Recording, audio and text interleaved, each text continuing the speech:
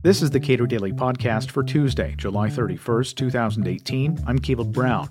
Shortly after declaring tariffs to be the greatest, the president sat down with European Union leaders to begin the conversation to move toward lowering tariffs between the EU and the U.S. Does it mean anything? Cato policy analyst Simon Lester says it's a step in the right direction, but lacks the substantive reduction in trade barriers we might hope for. Donald Trump has taken a lot of criticism correctly from our Trade Department and others for his apparent support of tariffs. He says they're the greatest and has imposed, because of congressional abdication, a whole lot of tariffs on goods coming into the United States from China and Europe. Meeting with Mr. Juncker of the European Union, there appears to be some movement on, at least with the U.S. relationship with Europe, some of that possibly changing. After having read what these two gentlemen agreed upon, what do you say? I say that yesterday was a good day after many months of bad days in U.S. trade policy. As you said, most of what we've seen this year is tariffs and threats of tariffs and harsh rhetoric. But then all of a sudden yesterday, President Trump and President Juncker of the European Commission got out there and we're all friendly. And we're talking about working together on trade, working together towards zero tariffs, zero barriers, zero subsidies on certain industrial products. And, I'll take it. That was a good day. I don't know where this is going, but maybe it's a change in direction, at least slightly. I don't think that the Trump administration is going to back off its tariffs on China. That's still a problem to be worked on. But if the U.S. and EU are getting along, which they should be, we've moved in a better direction.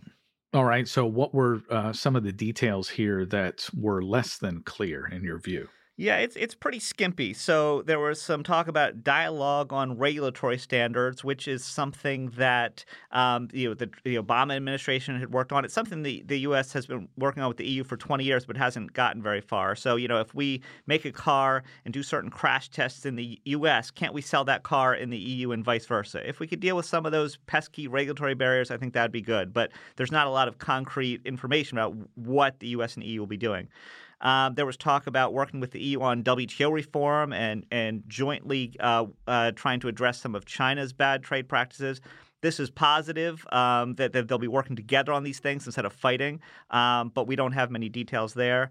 And then on the industrial product zero tariffs, that sounds good. I think it's important to keep in mind that when you talk about industrial products, and they already said non-auto, so that means we've excluded agriculture, we've excluded raw materials, we've excluded autos.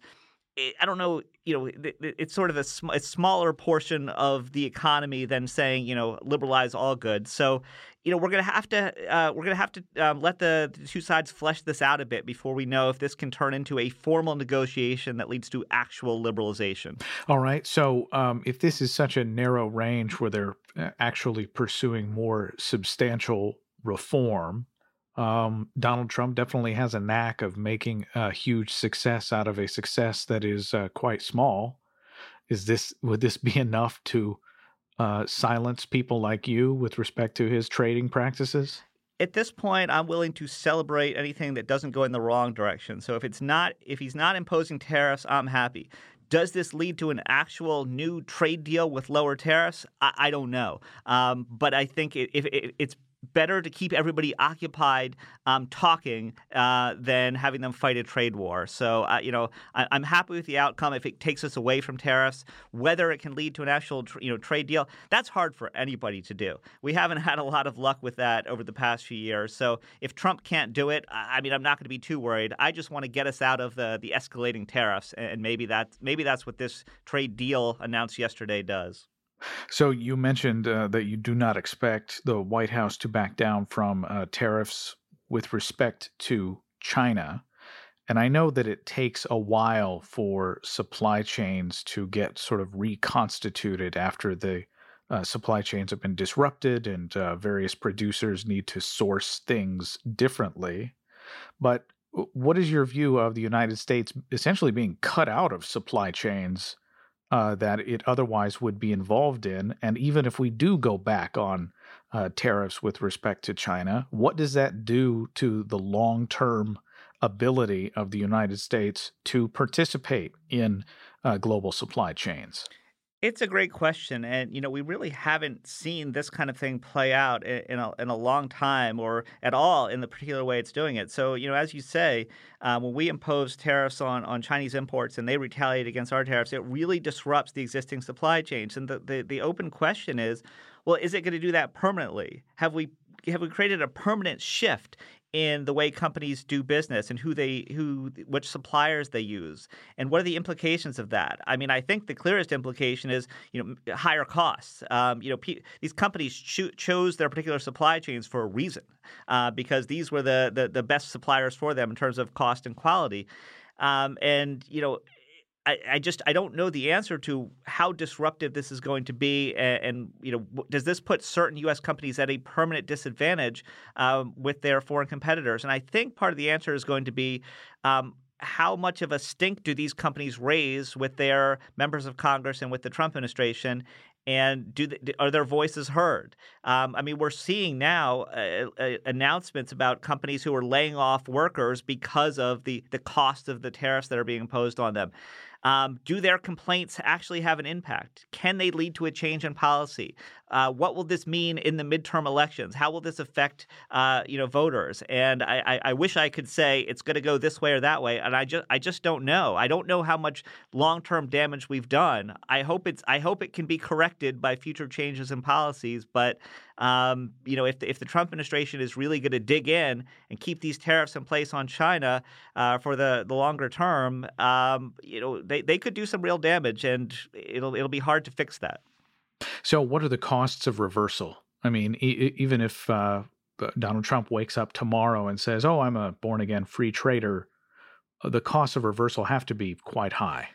I just don't know that anyone trusts, whatever his latest statement is on a particular policy. And so it's not clear that companies will be willing to be confident that they can count on, certain foreign suppliers always being there. So it may be that the uncertainty that the Trump administration has created leads to a permanent change in the way that U.S. companies do business. They think it's safer to do business with a domestic company as opposed to a cheaper, higher quality foreign one, and therefore they go with a domestic company. And that makes them less competitive, but they might see it as too risky. So I think the effects of the Trump administration policies can be corrected to some extent, but as long as he's in office, there may be this lingering uncertainty there that it's just too risky to deal with foreigners, and maybe that's what he's trying to do. I mean, some people have speculated that that's all this is about, is just creating the uncertainty,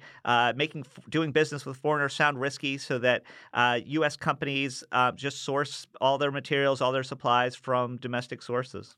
All right. So going forward, there has been at least some talk within Congress to try to rein in executive authority with respect to trade.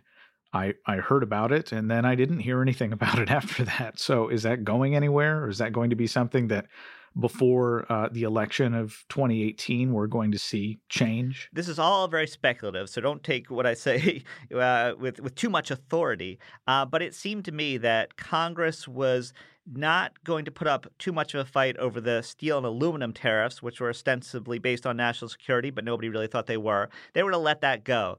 But then you heard talk about imposing 25% tariffs on auto imports on the same basis.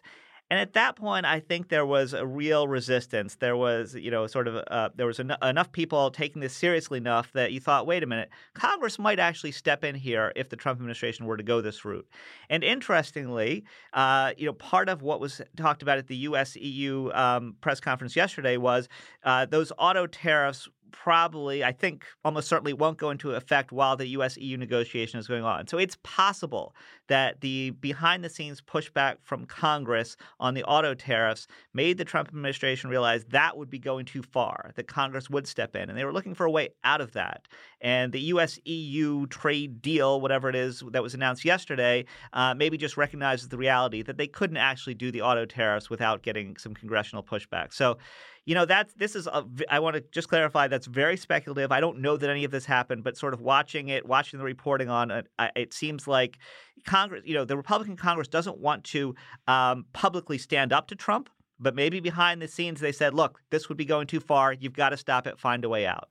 So one of the claims that I've heard from various free trade folks, supporters of free trade, is that unless this president and this Congress sees a lot of red on Wall Street, nothing is going to change. That sounds very plausible to me. It seems like President Trump puts a lot of faith in what's going on in the stock market. That's a good indicator of the success or failure of his policies. And we've seen over the past few months, as steps were taken in the trade war, sometimes it seemed like the markets would panic a bit and would fall a bit in response to the latest announced tariff. And I do think that as long as the market stayed fairly steady, Trump wasn't going to panic too much and to change course.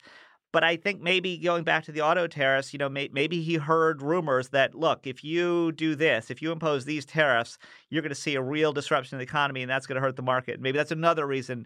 Maybe we're seeing a pullback from that. So no, I think that's possibly or likely true, but it does require us to get into the mind of Donald Trump and figure out how he thinks about these things. And as much as I've tried to do that over the past year and a half, I haven't had much success.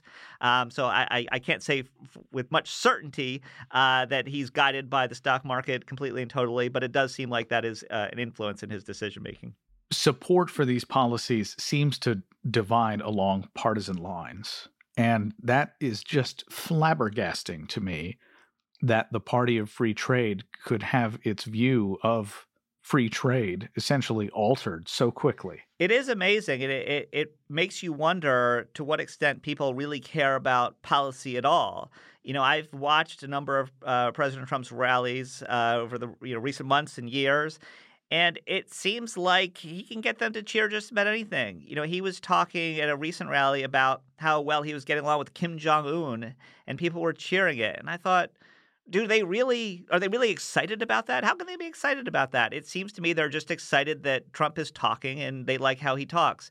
And it's on trade. It seems like, whatever Trump's position is on trade, they'll agree with. So, I mean, that's obviously, fairly depressing in some ways. But I guess on the positive side, today, Trump was touting his trade deal with the EU as, we finally opened up the EU market, which, of course, we haven't. But that's enough to get him cheers. He can say whatever he wants. He can stop the trade war at any time. I mean, one of the things I take from it is that people don't really want a trade war, and the people are not all that protectionist.